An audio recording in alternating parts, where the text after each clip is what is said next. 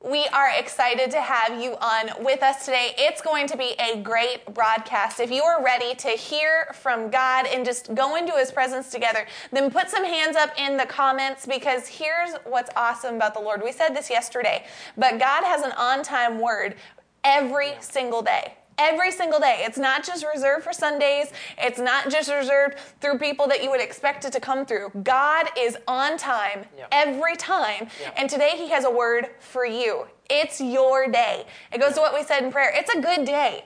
This is a good day. No matter what it's looked like up to this point, if it's been great, it's about to get better. If it hasn't been, it's about to turn, because God is in this day. And if He's in it, His goodness is there for you to have as well. So get ready. It's a good day. Amen. Well, we kind of talked a little bit about this yesterday, but when Jesus shows up, when Jesus' presence showed up, things did not stay the same. It's impossible for things to stay the same when Jesus shows up. And so put that expectation on today. You know, Jesus is in this Word. He is the Word. You know, the Bible says, you know, in the beginning, John chapter 1, in the beginning was the Word was with God, the Word was God. Fast forward, the Word became flesh and dwelt among us. So as the Word is being spoken, you know, God is there. He's present.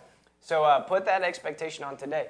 Today we're talking about you were born to conquer. You were born to win. And just put that in the comments right now, just as we're jumping in. Put it, I was born to win. I was born to win.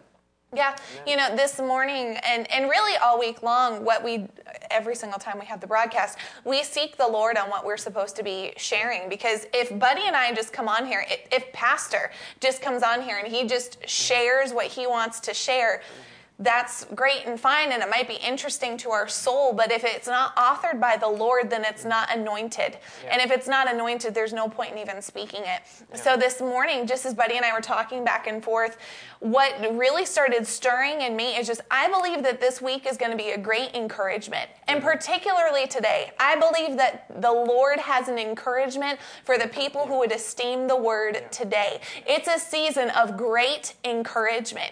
And here's the thing, we just naturally, if you look at the world, you wouldn't necessarily think that. Like, we just stepped out of COVID palooza, which is what the last year and a half was. And then you stepped out and it was vaccine super time, and then election crazy stuff. And now I don't watch the news, but there's apparently some new variant of whatever. Like, you look at stuff and there's discouragement, there's negativity in the body, like churches shut down that still haven't opened. It doesn't look like there's reason for celebration.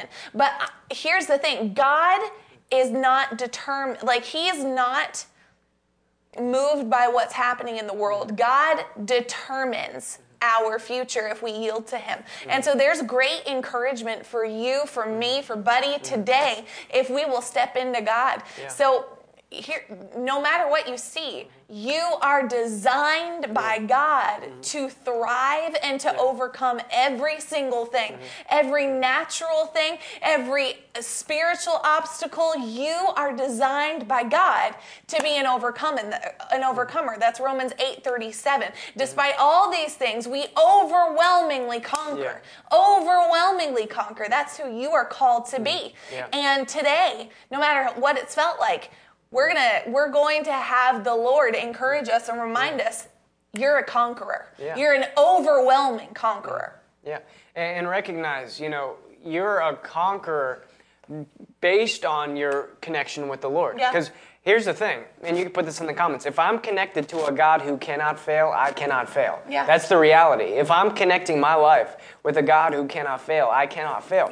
Because let's be real. If I were to ask you, does God ever fail? What's the answer? No. No.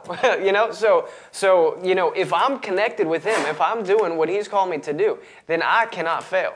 Because I'm connected with Him. So you know, praise God. We're connected with Him today. You know, and don't get in, like, you know, the enemy will try to make you get to a point, and he's trying to do that to me as well, where, oh, well, you're probably not where you're supposed to be. You know, he'll try to get us into the condemnation that way. No, because of what Christ did for me, I'm made righteous. I'm made righteous not because I'm doing everything right and perfect and, you know, good. No, the Bible says really very clearly in Romans, it says, while we were sinners, while we were enemies, while we were disobedient, Christ died for us to make us righteousness. He became sin who knew no sin so that we can become the righteousness of God. Yeah. So don't grow a sin conscience where you're just conscious, well, I messed up, I did this, I did that. No. Grow a righteousness conscience. No. Because of Jesus Christ, I am made right with God. And because I am right with God, because of that right standing, now I'm in a position to succeed everywhere I go. Not because of what I've done, but because of what He did for me. Yeah. Well, 2 Corinthians 5:17 says, therefore, if anyone's in Christ, he's a new creature. The old things passed away. Behold, new things have come. Now, here's the thing. Even in our sinful nature, we were still designed by God to take dominion. Like, that's how we're designed. Our very makeup. In the garden, you read with Adam and Eve, as God made man, they were to be fruitful and multiply, to have dominion over the earth. That was their job. So even when sin came in their flesh, their job didn't change. Like, they were still called to take dominion. Like, that's still what they were supposed to be doing. So even in our sinful state, that's the makeup of how God designed us. Even when we were far from Him, we were still made to be like Him. So when we're made brand new, that part in our brain that sin conscious, what it's trying to do is to keep us from fully recognizing you're designed to dominate. You're designed by God. And now that you have that partnership with Jesus, He's the empowerment to ensure that the design does what it's called to do. See, before Jesus, we have no power supply of our own to overwhelmingly conquer. We don't. We know that we're supposed to. Like, even if we can't put words to it, we know that we're not supposed to be losing. We know that life isn't supposed to stink. Like, our flesh knows that. It's why we desire better. Because innate within us, we know there's more. There's more. And so when we get born again, if the enemy can keep us focused on what we see in front of us and who we used to be, then we're going to be rooted and grounded in this natural world. And if our power supply is ourself, and it's the things that we can see and feel and do then we're going to lose, because Satan's the god of this world. But when we recognize I'm made a new creature, I'm a new creation, I was designed to overwhelmingly conquer. I have the empowerment to overwhelmingly conquer.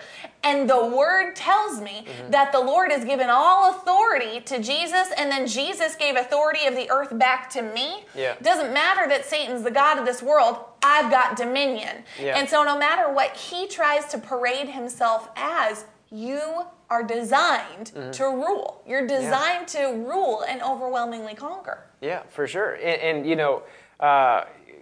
going back to the garden, what did He say to them? Take dominion over the earth, subdue it. That's the initial design that God had for mankind. Take dominion and subdue. That's what He called us to do. And so, what does that look like? That looks like victory. Yes. And then man messed up, but then you see, like, right off the bat, you see that God began to redeem, because God God never said, oh, you messed up, well, then I guess I guess you're not going to conquer. I guess you're just going to be destroyed in life, and life's just going to be a bother and a bore. No, you see, God redeemed humanity with Abraham, and then or with Noah, and then with Abraham. What did He do? He began to bring that redemption, and He gave a similar call to Abraham. Basically, He said, everywhere your foot goes, you'll be blessed. You will be blessed, and everyone who blesses you will be blessed. Those who curse you will be cursed. What is He saying? Those who come against you, you're going to conquer them because they're going to be cursed. He's literally saying, now take dominion again. Like He didn't just throw that aside. No, He said, no, now you messed up, but now I'm going to bring you back into a place of dominion. He did that with Abraham. He did that with Moses, when He renewed that. Like, all God was doing was bringing back the original intent for humanity to take dominion. and to be conquerors and to be victorious. And that's who we are. We are a part of that same we have that, we actually have a better covenant based on better promises. So how much more are we empowered to take dominion? Yeah. You know? Well, this reminds me, last year, I believe around this time, the Lord had me, on one of the broadcasts, had me give something he'd shared with me called God's Playbook. And basically literally what we've watched unfold in this period of time is we have watched distraction, distraction, distraction, distraction, attack, attack, attack, attack. And it's because the enemy has existed a really long time, and while he doesn't have any power, he knows he's deceptive, and he knows what things flesh tries to fall for. So he'll throw deceptions, or he'll throw an attack out there to try and keep us focused on the attack. But if we get it inside of us, no matter what, the outcome is sure. There's a sure outcome. Then no matter what play the enemy tries to make, what play is unfolding in front of you, it's not going to work. And that's got to be inside of us. An attack on our mind, it's not going to work. Yeah. An attack in our marriage, it's not going to work. An attack in our health, it's not going to work. Yeah. Because no matter what tries to come, I have a God who is so much bigger and better and stronger. Yeah. And even the word says that when we feel weak, he shows himself strong on our behalf. In the midst of our weakness, he is shown strong. Yeah. You know, you read in Romans 8:37, put these, as we mentioned scriptures, put these in the comments. And here's the thing, you may not feel like you need to do that, but there are people in this time that have been greatly discouraged. It says in the word, and pastors preached on this many times, that what the enemy does with hope is he doesn't always just come in like a thief and grab it quickly. Yeah. He'll grate away at it. And what can that grating away look like? You know, it's like Sunday morning, you hear a message and it's like, amen, I am designed to conquer. That sounds amazing. And you leave the service that Sunday morning like higher than a kite, and you're just flying all through the parking lot, and you get a text message on your phone and something really bad happened to somebody in your family. And you pray and you're like, well, that stinks. But praise God, I'm designed to conquer. You go into work the next day, and all of a sudden a coworker just has completely slammed you and said something really discouraging. Then you go home and your kids are being booties, and they're just not listening, and they're being disobedient, and then stuff isn't working, and then you spill pasta all over the place, and then your car breaks down, and by the end of day number 2, there's no hope. That's grading away. It's okay. You may have this sure thing right now, but I'm just going to slowly irritate you. I'm going to slowly do things to make you feel as though there's no hope left. And if he can do that, if we allow the enemy to do that, then that's how he'll win, is because hope is one of these things that remains. And if we are without hope, we're really without heart. And it's so key. Like you said, that's when people will lose. Yeah. Like when there's no hope, that's when the team loses. When there's no hope, that's when the army's defeated. Yeah. If you can remove hope, then you'll see an army get defeated every single time. Hope and confidence is so important. And without it, that's where the loss will come in. We've got to protect our hope. Put that in the comments. I will protect my hope. Yeah. Yeah, well, it's important. It's important. That's where the enemy kind of attacks us the most. Is the Bible says that the enemy comes immediately to steal the seed of the word. So when a word comes that's encouraging, the enemy's going to try to steal it. Now that doesn't mean we should just be like, oh man, well, now that I got this word, I need to be expecting the enemy to attack. No, don't do that. Just put yourself in a position. No, I'm going to let this seed dig deep into my spirit. Yeah. And if the enemy tries to come, no, I'm not going to receive it. I'm going to resist it. If he tries to start grading, no, I'm not going to let him do that because I recognize what the word says. I am more than a conqueror through him who loved me, through Christ. I conquer through Christ. Yeah. If Christ is with me, then I can conquer. Like the disciples on the boat. Jesus is sleeping underneath, and they're their hope is being graded away, right? Their hope is being graded away. But it wasn't until they recognized, wait, Jesus is here. Right. Jesus probably has an answer. They go down, get Jesus, and it's immediately fixed. You know, like here's what we do. If we start seeing, oh man, a storm's coming, this situation's not looking good. Well, I have an instruction from Jesus. Yeah. Come to me, all who are weary and heavy laden, and I will give you rest for your souls. Take my yoke upon you, for I am meek and lowly at heart, and for my yoke is easy, my burden is light. Yeah. So in those moments when it feels like the enemy's trying to steal the seed, in those moments when it feels like he's trying to take our hope, no, I have a hope in Christ. He is my hope. I have a hope. And so, Jesus Christ, my living hope. You know that one. You don't know that song? Well, it's a song. But like I have a living hope in Christ because I recognize greater is He that is in me than anything that might be going on around me, than any spiritual thing that might be trying to mess with my mind or try to get me discouraged. No, I have a greater hope. Recognize we have the God of the universe on our side, where the devil is not even close to being compared to Him. Like not even close, because we have been seated far above all principality and power.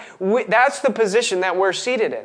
So when the enemy tries to grade our hope, man, it should make us, no, I'm not going to let you take my hope. I'm going to stand firm in who I am in Christ and who He's called me to be. And I know that when I choose to do that, because the only way that the enemy can have any kind of reign or authority over our lives is if he can deceive us to hand over our hope. He can't take our hope. We have to hand it over to Him, in these things. But no, that's not going to be us. Like Holly, like Marilyn, like Johnny, like Hannah, we will protect our hope. We choose to protect our hope. Yeah. Well, what it reminds me of as we're talking right now is how do athletes get into preparation for game time? When a boxer has a match, or when a baseball team has like the World Series coming up, what do they do? And you can watch this in like documentaries, or even if you just watch it on ESPN or whatever, most of the time they'll have like something in their ear. Like they'll have earbuds in, they're listening to things that get them pumped up, like to go in. And it's whatever works for them. Like this is just a very natural thing. Do you think like what they're listening to is, you may win this, you will have obstacles, and it's going to be very hard. It's going to be a very hard day for you. You need to prepare for very hard. It's going to be very difficult. Prepare for the challenge. It's challenging. Your opponent is very strong. Very, very strong. No, because what's that doing? That's creating a concern inside of you. You know what I mean? It's not that you're ignorant. They spent all this time before game day learning about the opponent and what will defeat them. It's innate inside of them. That's preparation time. Game time comes, they're getting ready. They're listening to stuff that reminds them of who they are. I am strong. I am called to dominate this. And specifically, I'm thinking of a baseball team. Like, what happens out on the mound, like as you're batting, typically like the catcher will start talking junk to the batter. A lot of times, that's one of the reasons that the umpire is there, is to be like, shut up, like stop talking. But if that catcher can get in the batter's head and be like, you're gonna miss this. This is really hard, and like they'll just start messing with him, then that swing's gonna be off. It's why guarding our mind is so important. We must guard our minds. We must guard our minds. It's like, this is not the time to allow worry and concern to stay inside of us. We are so far past the time to tolerate an attack, to tolerate the maybes, woulda, shoulda, couldas. Like, we're done with that. That stuff is so long over. It's time. It goes to what Pastor Brian was saying, this past December. It's time for the church to get prepared, because we're called to do something great and mighty. Great and mighty is what we're called to be. Great and mighty. But if we're thinking to ourselves, great and mighty, but I could also still lose. Great and mighty, but it may not work out. Great and mighty, but no, there's no room for buts in the kingdom of God. God's word is true. It's true. If He says it, then it's true. If it didn't work, then we missed it somewhere. But God's word doesn't fail. It can't fail. And He has declared you to be an overwhelming conqueror, an overwhelming conqueror. We have to stand. We have to guard our minds. We have to get ourselves in that place. You know, I'm not saying that you go listen to Pitbull every time, before you go into work, I'm hyping myself up. No, don't do that. But put the word in you so that when you go into that place that's been challenging, what's coming out of you is the word. What's coming out of you is fruit of life, is hope. No matter what presses you, it goes to, the funny thing Buddy said months ago, where he's like, the wrong jelly's coming out. No, when we get pressed, it's the fruit of the Spirit that's coming out of us. It's not a mixture. It's the fruit of God, and the fruit of God will lead us to victory. Yeah, and how do we get ourselves in a position where, we can do that? Yeah. Because if we've spent our whole life just trained to yield to whatever situation, yield to whatever thought comes to our head, there's a renewing of our mind that needs to take place. In Romans 12:2, it says that we need to renew our mind. It says, don't conform to the pattern of this world, but be transformed by the renewing of your mind. The New Living Translation says, but let God transform you by changing the way you think. And so how do we do that? How do we get ourselves in a position where when the enemy attacks, we don't just instantly, oh man, now I have to battle in war, The Bible says in 2 Corinthians 10:3, put that in the comments, 2 Corinthians 10:3. For though we walk in the flesh, we do not war according to the flesh. Right. For the weapons of our warfare are not of flesh, but they're divinely powerful for the destruction of fortresses. We are destroying speculations or strongholds. These are strongholds in our minds, the strongholds that the enemy has tried to plant up. No, what we're doing is we're tearing down those things. When the enemy tries to give us a lie, no, we're tearing that down. I'm not going to, and we're building up another stronghold based on the word. No, I'm a conqueror. This can't happen to me. No, I'm a conqueror. That's not who I am. I'm not defeated. I'm not weak. I'm not depressed. I'm not anxious. I'm not any of those things. No, I overwhelmingly conquer. We set up another stronghold in our mind. But what we do is we destroy these speculations and every lofty thing that raises itself up against the knowledge of God. Right. So that's what we're talking about. When the enemy gives you a diagnosis, when the world gives you a diagnosis or whatever, no. What's it doing? It's trying to exalt itself above what God has already established in His Word. So when we root ourselves in this, in what He has already said about us, when we get our full identity in the Word, not in our job, not in what people think about us, not in what people say about us, a lot of times we can get identity in, they said I'm this, so that's who I am. No, I don't get my identity in that. In my job, I don't get my identity in my kids, all these things in certain roles, in certain positions. No, my identity is in who God called me to be. So if there's anything that tries to tell me I'm not who God, tries to raise itself against the knowledge of what God has already said in His Word, no, what I have the authority to do is I have the authority to tear that down. I have the authority to tear it down. That's what we're doing. We're destroying speculations and every lofty thing raised up against the knowledge of God. How? We are taking every thought captive to the obedience of Christ. So a thought tries to come in, oh man, this is going to be a rough day now. No, I'm taking that thought captive and I'm making it obey Christ. Because Christ says, no, it's not going to be a rough day. The Bible says His mercies are new every morning. This is the day the Lord has made. I will rejoice and be glad in it. So it doesn't matter what happens. The cares of this world, the deceitfulness of riches, the things that try to choke up the word. No, I'm not gonna allow that to happen. I'm going to set up a stronghold in myself that when the enemy tries to come at me, that shield of faith is already prepared and it just bounces off. Go.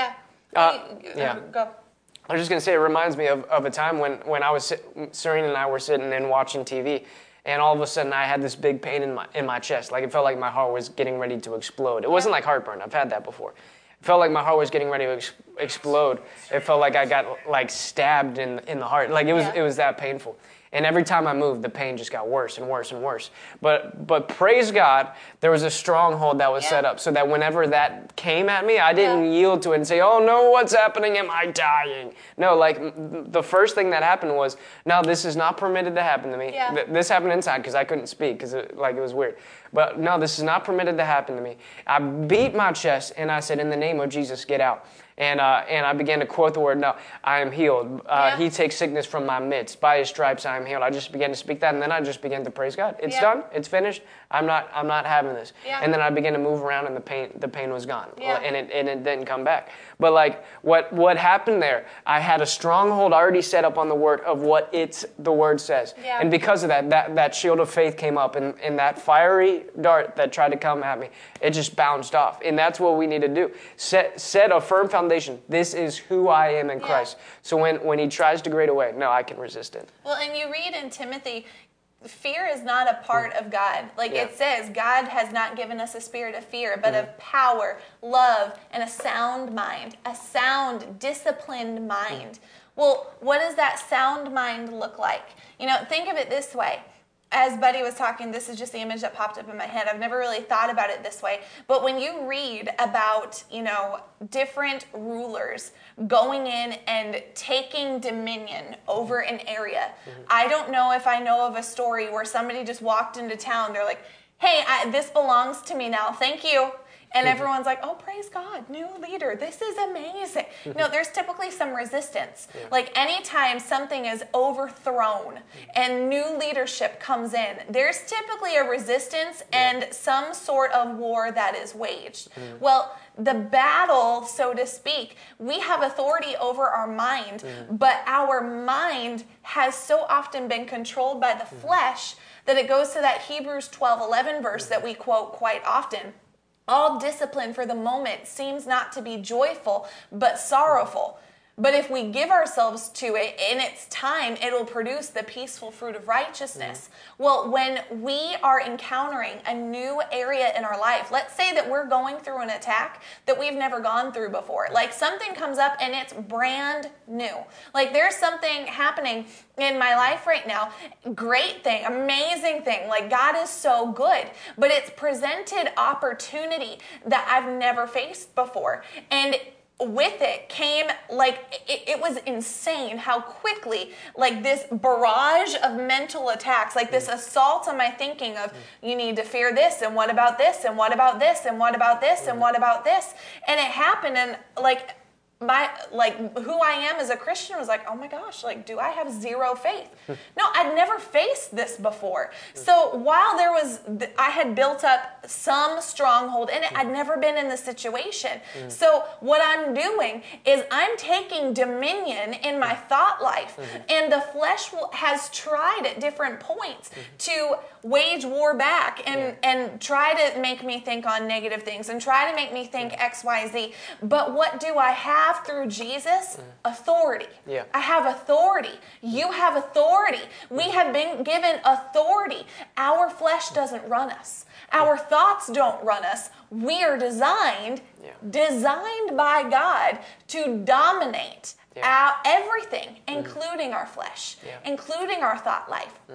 So, and while that doesn't sound huge, this is so integral to whether or not we're going to walk in victory, because if we don't know that we can, if we don't know how to do it, then we won't do it. And you literally see that in the Word, like what example that the Lord brought to me, I was talking to Buddy about it earlier, is the example of the 12 spies that Moses sent into the Promised Land.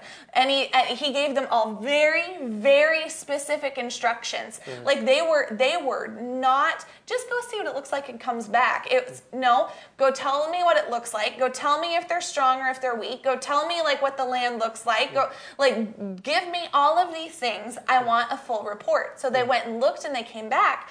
And of the 12 spies, only 2 of them believed that the land could belong to them. Only 2. Everybody else was chicken. Like they allowed their perspective because they had never faced that situation before. And they didn't have a foundation truly inside of them of God is a deliverer. Even though God had delivered the people out of Egypt, that revelation wasn't real to the other 10. God could do it once, but he couldn't do it again. That's why Caleb and Joshua were the 2 that are like, we can surely take this. Surely we can have it. And when Caleb is talking, and so they didn't go into the Promised Land. They didn't, because the other 2, their perspective held back what God wanted to do right then and there. And listen to what Caleb says when he's talking to Joshua. He's saying, nevertheless, my brethren who went up with me, this is Numbers 14, verse 8, my brethren who went up with me made the heart of the people melt with fear. That's what fear can do. It can melt the heart of us. If we allow fear in, even a fragment of it, if fear's allowed there, it can cause our heart to melt, and we won't step into the things we're called to do. Yeah. Fear is powerful in the wrong direction, and it's time for the body to stop allowing any part of it anywhere of our life. Fear has no part with us. We're designed to conquer. We're designed to win, and if we'll keep our mind set on Him and take that fear and throw it away, get rid of it, learn to recognize the emotion of fear, and then deal with it properly, we're not going to be stoppable. We're an unstoppable force if we'll do those things. And it boils back down to, how do I see myself? Do I see myself in my flesh, or do I see myself with Him? Do I see myself just doing all this on my own, or do I recognize that there is an almighty God empowering me to succeed? Because you can see that clear distinction in the spies. How did Joshua and Caleb see themselves? Numbers 14, verse 8. If the Lord is pleased with us, then He will bring us into this land and give it to us, a land which flows milk and honey. Don't rebel against the Lord. This is what He says. And do not fear them, the people of the land, for they will be our prey. Their protection has been removed from them, and the Lord is with us. Do not fear them. He's literally saying, God is with us, their protection is removed from them. He actually says, no, they'll be like bread for us. Like it's like, how terrified are you of bread? Right? I'm not terrified of bread. Like, can you imagine? So He's saying, to us, they're just like bread. What did the other spies say? We were like grasshoppers in their sight. So you see how they saw themselves. One saw themselves apart from God. One saw themselves connected with God. Like, honestly, I have more, like, I'm not afraid of grasshoppers, but grasshoppers have more of a tendency to be afraid of than bread, right? Because bread is a zero threat. Grasshoppers are just creepy. But they're saying that we were grasshoppers in their sight, but then Joshua and Caleb, they're bread in our sight. They're bread to us. And so you see how they saw themselves. And so, no, when the enemy is like bread to me, he's nothing. He's no threat. He's zero threat. Now, yes, he'll try to come. He'll try to do things. The Bible says he stalks around like a roaring lion, seeking whom he may devour. But what did Jesus pray over us? Lord, keep them from the evil one. So how do we see ourselves? That's an important question. Am I trying to do all this in my own power? Because if that's how I see myself, that's all I'm going to be operating is in my own power, and I'll get beat up. But no, that's not who I am. That's not who you are. You're not alone. You have help. Put it in the comments. I have help. See, Joshua, Caleb recognized this, and just like God said in Numbers 14:28, He says, "As they have spoken in my hearing, so it will be to them." So the ones who said they'll devour us, they were devoured in the land. But Joshua and Caleb, because they recognized who they were in Christ, who they were in God, they recognized we have a covenant-keeping God on our side who says, "Go take the land." We're going to take it. They were able to take the land. And so recognize you have help. God is on your side. And greater is He that is for you than anyone who can be against you. Greater is He that is in you than he that is in this world. You have help. Well, I was listening to Brother Tracy yesterday, I think. And one of the things he was talking about, and right now I'm speaking particularly to people in Boomerang, I'm sure it's in the body of Christ as a whole, but there have been moments like in the time where I've been in this ministry where it has seemed like we're on cloud 9, and then all of a sudden, pastors preached a series called this before. It has looked like all hell is broken loose, and it's like, what the stink is this? But here's the thing: no matter what it looks like, we're designed to go through. Brother Tracy was saying, one of his greatest encouragements is seeing all the people that were opposed to Jesus. He's like, I would be much more discouraged if nobody opposed Jesus because I have faced opposition in this world. But you see in the Word, Jesus' ministry was fulfilled regardless of the opposition that came against him, regardless of the people who didn't like him, who persecuted him, who literally tried to push him off a cliff. No matter what happened, God sent exactly what Jesus needed at the time he needed it. He never lacked. He was never in want. Jesus had everything he needed, and his ministry was fulfilled, and it pleased God, and it sent freedom for the entire world. No matter what Jesus faced, he won. He's our example. That's the example we follow. And I know for me, there have been a lot of times where I've heard stories like that. Like I've heard stories like Jesus, and I've literally thought in ignorance, I do not want to go through those things. I would rather get to heaven and listen to the stories of the things that Jesus went through than have to go through them myself. But what that is that is a lack of revelation of what Jesus' sacrifice made available to me. You know, Psalm 23, super familiar, but we often just glaze over this and we'll sing it in sing-songy form. The Lord is my shepherd, I shall not want. He makes me lie down in green pastures. He leads me beside quiet waters. He restores my soul. He guides me in the paths of righteousness for his name's sake. Even though I walk through the valley of the shadow of death, I fear no evil. Your rod and for you are with me. Your rod and your staff, they comfort me. Where did it say that Jesus has us lie down? Not in the valley of the shadow of death. That's not where we're camping out. We're going through that bad boy until we hit the green pastures, and that's where we're stopping. That's literally what it says. He has me lie down he leads me beside the quiet waters. He makes me to lie down in green pastures. That's where our end point is. That's our destination. When the valley of the shadow of death is coming up, we don't stay there. We're not even camping out there. It's not even for a day. We're walking through it to get to the destination God's designed us to go to. But here's what's awesome about the Lord is that there's an anointing that Jesus had. There's an anointing that he's then given to us that when we go through the valley of the shadow of death, we're turning that valley into an oasis. God has placed us strategically so that even the driest of places can become a sanctuary for him. You know, have you ever been in a spot where it just has looked so dark and it's like, why on earth am I here? I had a job once where I worked in this company and it was like everywhere I turned, the company just seemed shady. And I'm like, I don't want to work here. This is not a fun place to work. I'm not enjoying this. I want to leave and be where a company like has good morals. And the Lord, like I talked to pastors about it, and the Lord talked to me one day and was like, why have I called you here? To whine or to be a light? God literally assigned me to that place so that I could be the one to come in and flip a switch on for him to do a work. And he did. I had people get saved while I worked there, but not while I was complaining about it. Not while I was looking at my circumstances and being like, oh, but they think I'm weird because I take Thursdays off for church. And literally, that's how dumb I was at that point. Like I was just ignorant to it. But when I realized, no, there's something in me that's greater than this. There's something in me that's designed to change. I am a carrier of change for the kingdom. Let that be in you and put that in the comments. I am a carrier of change for the kingdom.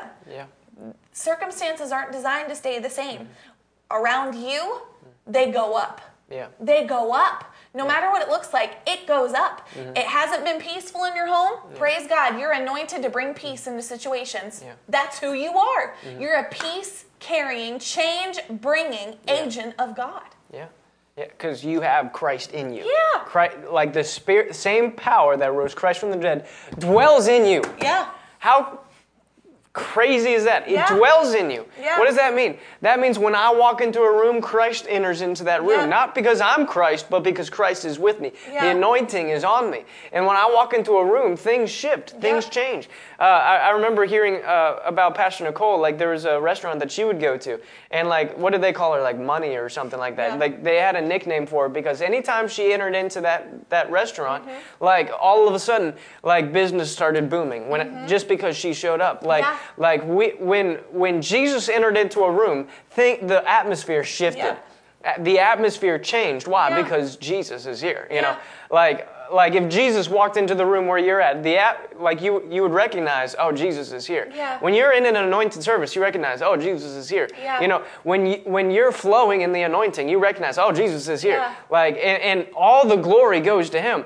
But you know, like that's what we should do. When we enter into an environment, the atmosphere should change. Yeah. You know, not because I showed up, and not buddy. Down. Yeah. Oh man, like we should not be the ones who enter a room and people go, going home, see you. They're here. No, Kevin said it, Christ in me, the hope of glory. You know, when we enter into a room, people should be like, oh, praise God, they're here. Yeah. You know, like, hey, preacher, I need prayer. Hey, I just, because they recognize that there's something that you're carrying that's different. Yeah. Like the saying is like, we're not supposed to be a thermometer, we're supposed to be a thermostat, right? Have you ever heard that? Basically, we're not supposed to enter into a place and gauge, oh, this is the spiritual atmosphere. Right. Oh, that church isn't that, like you're trying to gauge where the atmosphere is. Oh, this isn't a good place. No, I should be a thermostat where I enter in and I change the environment around me, not because of me, but because of He who lives in me. Yeah. Because Christ in me, hope of glory, like Kevin said.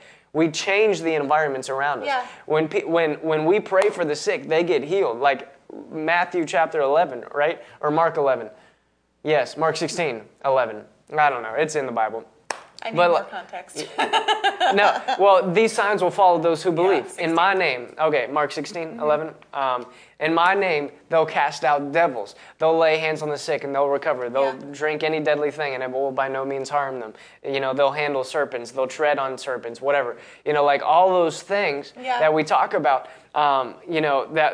These are literal atmosphere change shifting things. He's saying those who believe in me.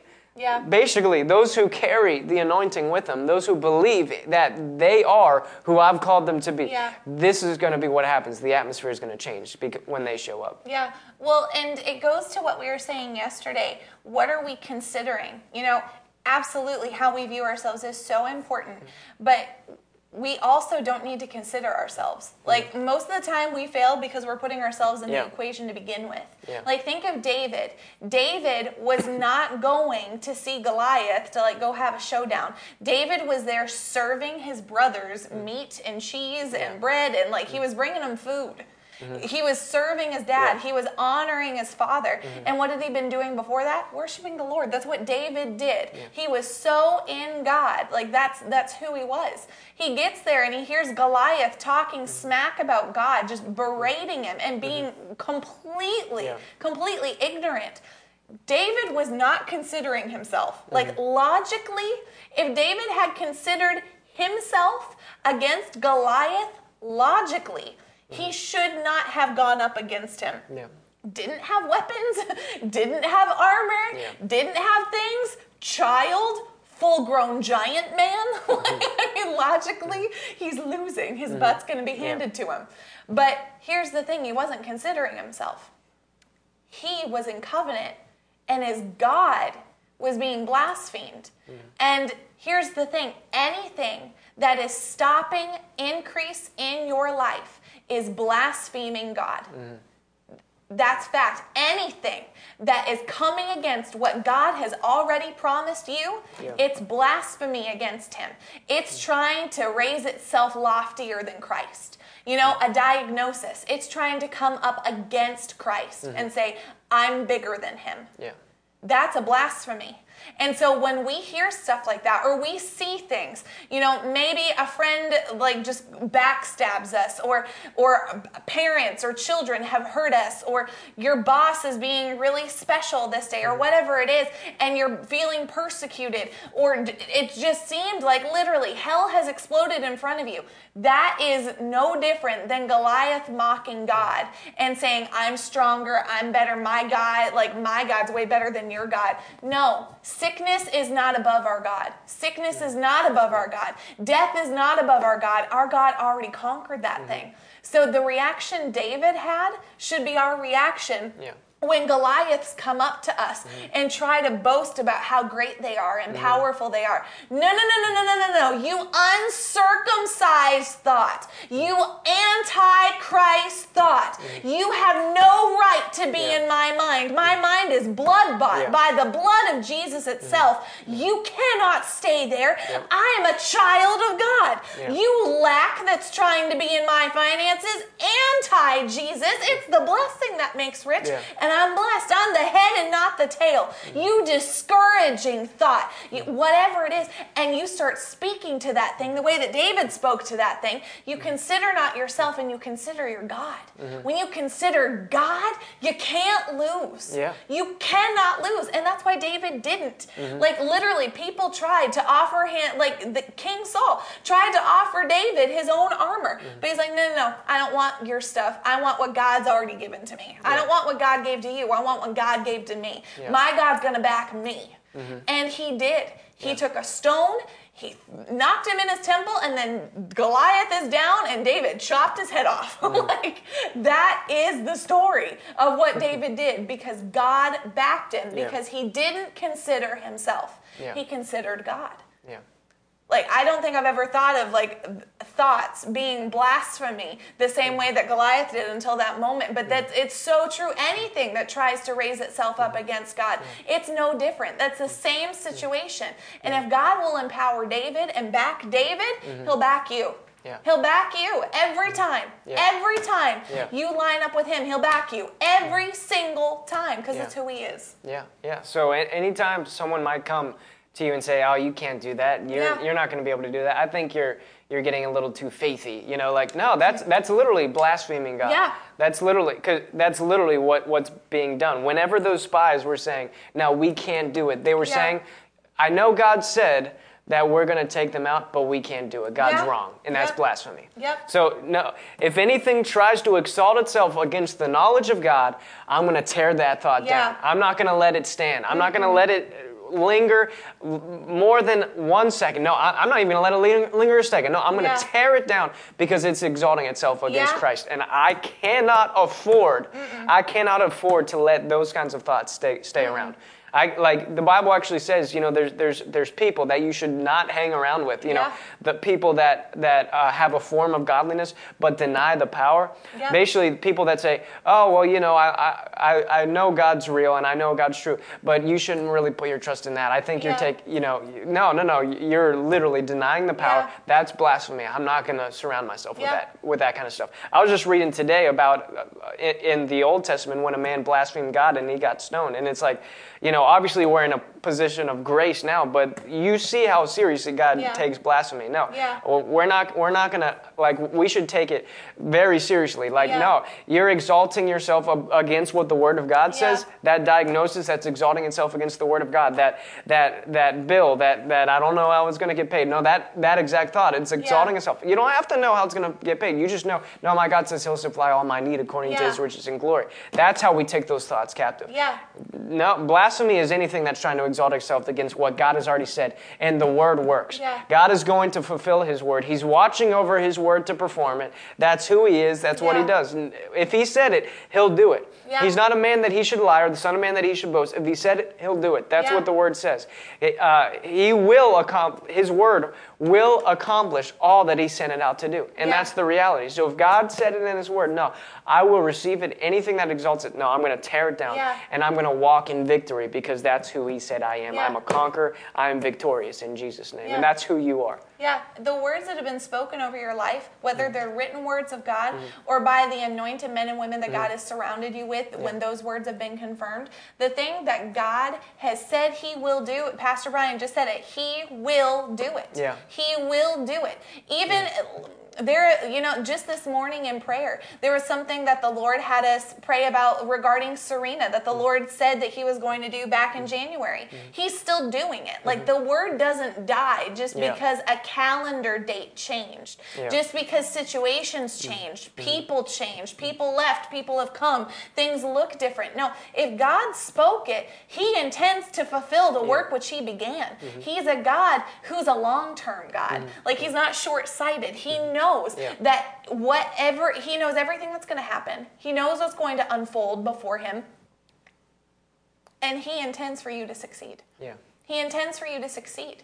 Yeah. He just wants you to right now take him by the hand and apply faith in who he is and what he said he will do.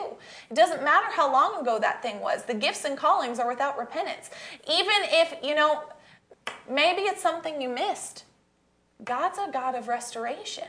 Even if you missed an instruction from long ago, there have been things that the Lord showed me that he wanted me to do long ago. And I've realized I so missed that. God is able now. He's able now to fully restore the time and redeem the time. So even if right now you're like, you know what? I believe I could have been a conqueror, but I am just too far beyond what, I'm too far gone to ever be a conqueror. No, that's a lie. Yeah. That's a lie. That's anti-Christ. Anything that raises itself against the word written, spoken, if it's God today, it's going to be God tomorrow. Yeah. He's not going to change his mind. You cannot mess up so bad that you're going to break God's word. Yeah. You're not. He knows every failure. He knows every success. He knows every good thing, every bad thing. He knows. And he still called you. He still chose you. And even knowing any mess up that you may have ever committed in your life, he still called you an overwhelming conqueror. Yeah. He knew what this season would look like to a physical eye. And yet he said, this is the time of harvest. This is your season of harvest. It's our year of increase. He knew. He knew in the natural what it would look like, and he still spoke it, which means no matter what you see, no matter what you feel, it's your year.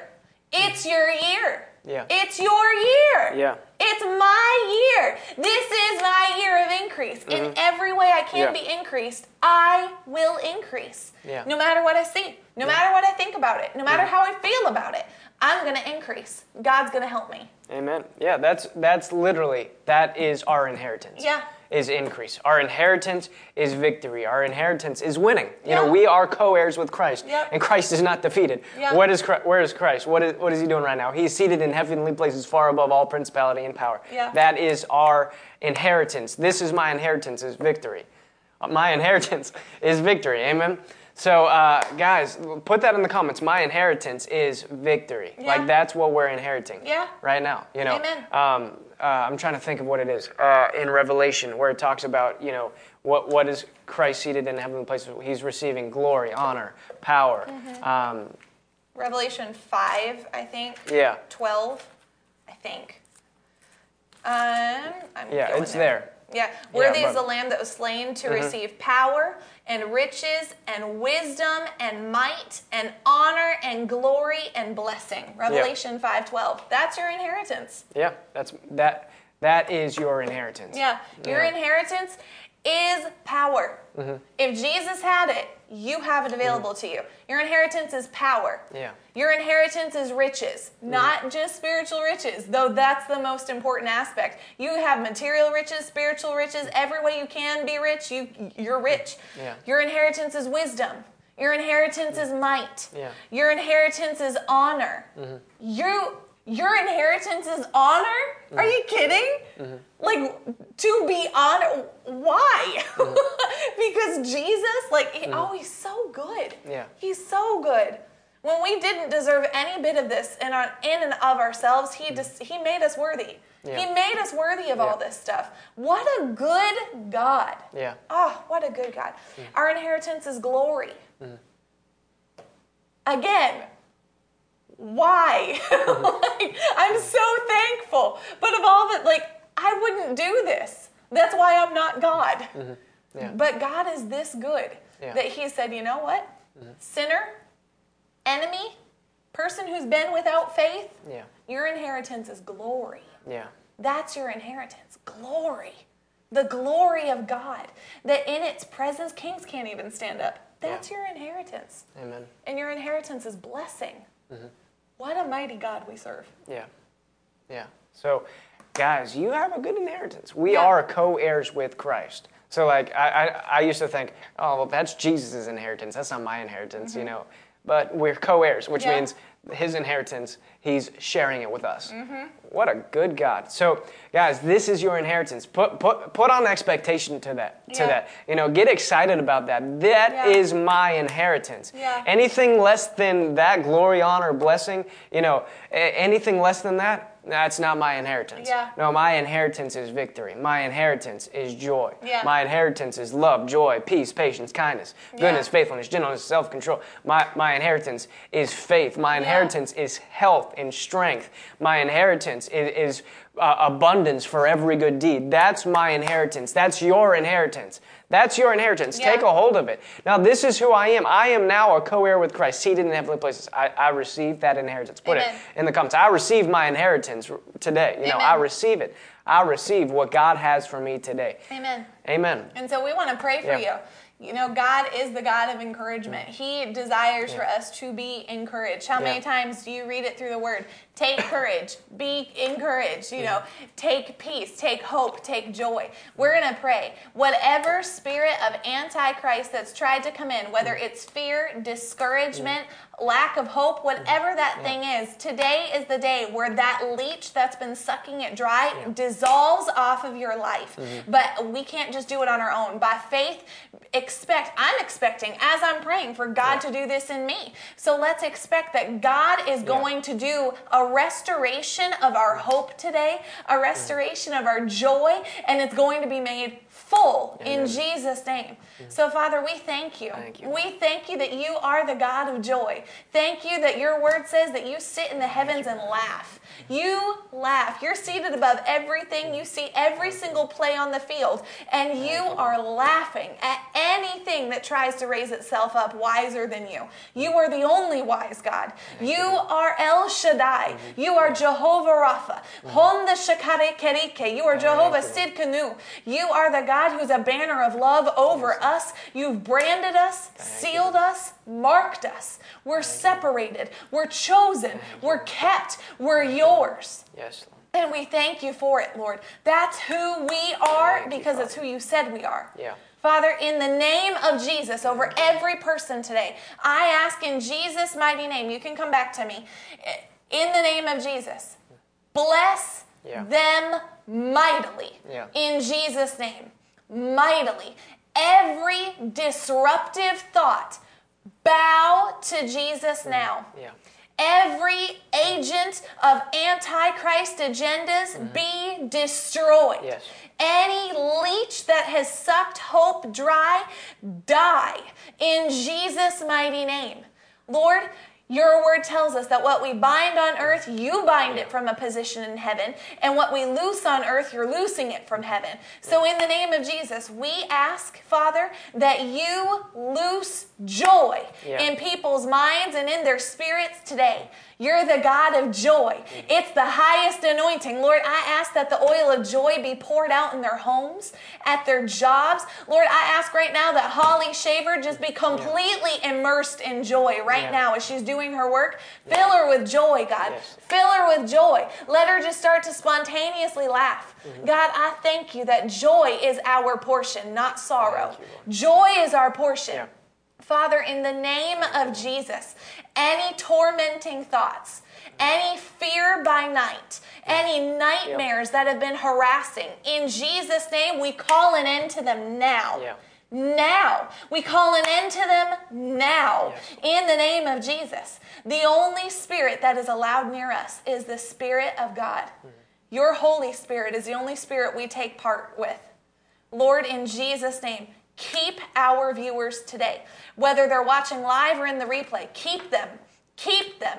Keep them from the evil one. Keep them in the world, not of the world. Protected from the world. Guard, help set a guard around them, Lord. Lord, in the name of Jesus, let our people sleep peacefully tonight. Let there be peaceful sleep. Sound, peaceful, restful sleep. Let them rest. Let them be in joy. Let them be in hope. Let today, God, as the God of reconciliation and restoration, let hope be restored today. In Jesus' name. Full to the overflow. Full to the overflow. And I thank you, God, that you are exceedingly abundantly beyond all we could ever ask or think. And that's what you're doing in our lives. Surprise your people today with your goodness. Yes, Lord. Surprise us with how good you are. Let it take our breath away. Let it catch us off guard. Just how good you truly are. Yes, Lord. We love you, Lord. We praise you, and we know that it's done. We set up strongholds in our mind that we will not allow the enemy to try and come back and grade away. No, we set up a fortress for you in our minds right now. Thank you. You're good. You're leading us to good, and we win every time. In Jesus' name, amen. Amen. Amen. Guys, thank you so much for joining us today. Man, if this ministered to you, this has been an awesome word. Yeah. If this ministered to you, I'm not going to say put hands up in the comments. Share this broadcast. Get this word out because there are people who need to hear this. And you know it. Give us a thumbs up. Hit the notification bell. Share this broadcast because all of those things actually help spread this word. So I would encourage you to share this broadcast, get this word out, because there are people that need to hear this. They might be discouraged. The enemy might be trying to beat them up, and they need to hear this word. Yeah. Do them a favor and share this with them. Let them hear the word of God because the word works. Yeah. The word will overcome those things. And so I would encourage you, share this broadcast. Get the word out. Put it on your Facebook page. Text it to a friend. Whatever you got to do. Get this word out. But guys, we thank you so much for joining us today. If you want to, we sow this broadcast into you, but if you have leading to sow, if the Lord's been putting it on your heart, this is such a powerful word, and I want to attach my faith to this. I want to attach myself to what God is doing in this broadcast. We wanted to give you an opportunity. You can go to giveww.org, and you can give there. We have all the different ways that you can give. That'll be showing up there. But I guarantee you, the Bible says, whatever a man sows, it says God is not mocked. Yeah. God is not blasphemed. Right. Whatever a man sows, it's Galatians 6:7. God is not mocked. Whatever a man sows, that he shall also reap. So, any dumb lie that says, well, if you sow, you're just losing it. Right. Or do you really think that there's a harvest? It's been a while, you haven't really seen much. Are you sure you're going to? No, the Bible says God is not mocked. Those are blaspheming thoughts. Those are thoughts that are trying to mock God. But no, I'm going to stand firm in the word. If I'm going to sow, I'm going to reap. Yeah. And people will even say, well, you don't always sow in like kind. But the Bible says whatever a man sows, that he will reap. So if you sow financially, what are you going to reap? Finances. That's how God works. I don't sow an orange seed and reap an apple tree. Like that's God, whatever a man sows, that he will reap. And you won't just reap, because here's the thing, the Bible actually opens up a whole world of things too. Yeah. You get to reap what the word that you sowed into. You get to reap it from the soil you planted into. But I'm telling you, when you sow financially, you reap financially. Paul says in 2 Corinthians 9, if you sow sparingly, you'll reap sparingly, but if you sow bountifully, you'll reap bountifully. Right. So we see that it's not just you're giving a donation, even though you're typing in #donate. It's not just a donation. No, it's a seed that you're sowing, not into us, but into the kingdom of God. Yeah. Seek first the kingdom of God and his righteousness. All these things will be added unto you. So you're sowing into advancing the kingdom. You're sowing into the word of God. You're sowing into soil that's spreading the gospel of Jesus Christ to the world. So we want to give, like we would be doing you a disservice if we didn't give you an opportunity to sow. And so, just like Paul said, we're not seeking the fruit to us. We're seeking the fruit to your account. Yeah. This is an opportunity for you to increase. Yeah. This is an opportunity for you to partner with your victory. So we're going to pray over the seed, and we're expecting victory to come into your life. Amen. As you sow today. Amen. Lord, we thank you for every seed that is sown. In the name of Jesus, we confess, decree, and believe that each seed sown is blessed, pressed down, shaken together, and running over. Let the return come quickly back into their hand. Lord, we receive it on behalf of you, but we ask in Jesus' name for quick manifested harvest off of today's seed. We ask for quick manifested victory in this area of their life. We thank you that you turn all things together for the good of those who love you. Lord, for those who are partnering financially today, I thank you that their finances are being turned now in Jesus' name. What has looked small is about to be mighty in Jesus' mighty name. We thank you, Father, for it. We believe it, we receive it, and we set our expectation on who you are and what you're capable of. We love you, we praise you in Jesus' name. Amen. Amen. Well, thanks for being on with us today. We are going to be back tomorrow at 11:30 a.m. And for every person who's on right now and you missed the opening of our broadcast, we're going to show it again. But coming up next month, August 22nd through the 27th, Brother Ted Shuttlesworth Sr. is going to be here in Albemarle, North Carolina for a tent meeting for the entire week. The Lord gave him very specific instructions. Hit North Carolina hard. And so he's been in Elizabeth City, in Raleigh, in Roxborough, and his next stop is us in Albemarle. We're going to be feeding the hungry. We're going to be blessing this area, and we want you to be a part of what God is doing. He is a mighty, mighty gift of God. And it's not just going to be him. His son, Evangelist Ted Shuttlesworth Jr., he'll be here too. It's going to be a phenomenal set of meetings. Very well worth traveling here to be a part of them. So if you're in New York, if you're in Florida, if you're in a different state, if you're in Maryland, hint Chris Crabtree when you watch this. Come. That's Buddy's mom. It's worth a drive. We want you to be a part of what God is doing. We love you and we want you blessed. So that's why we let you know about it. It's coming up. You've got about a month. So let's get here and be a part together of what God's doing. It's going to be phenomenal. But we're here again tomorrow at 11:30. So join us back. It's going to be great. And we'll see you then. Bye.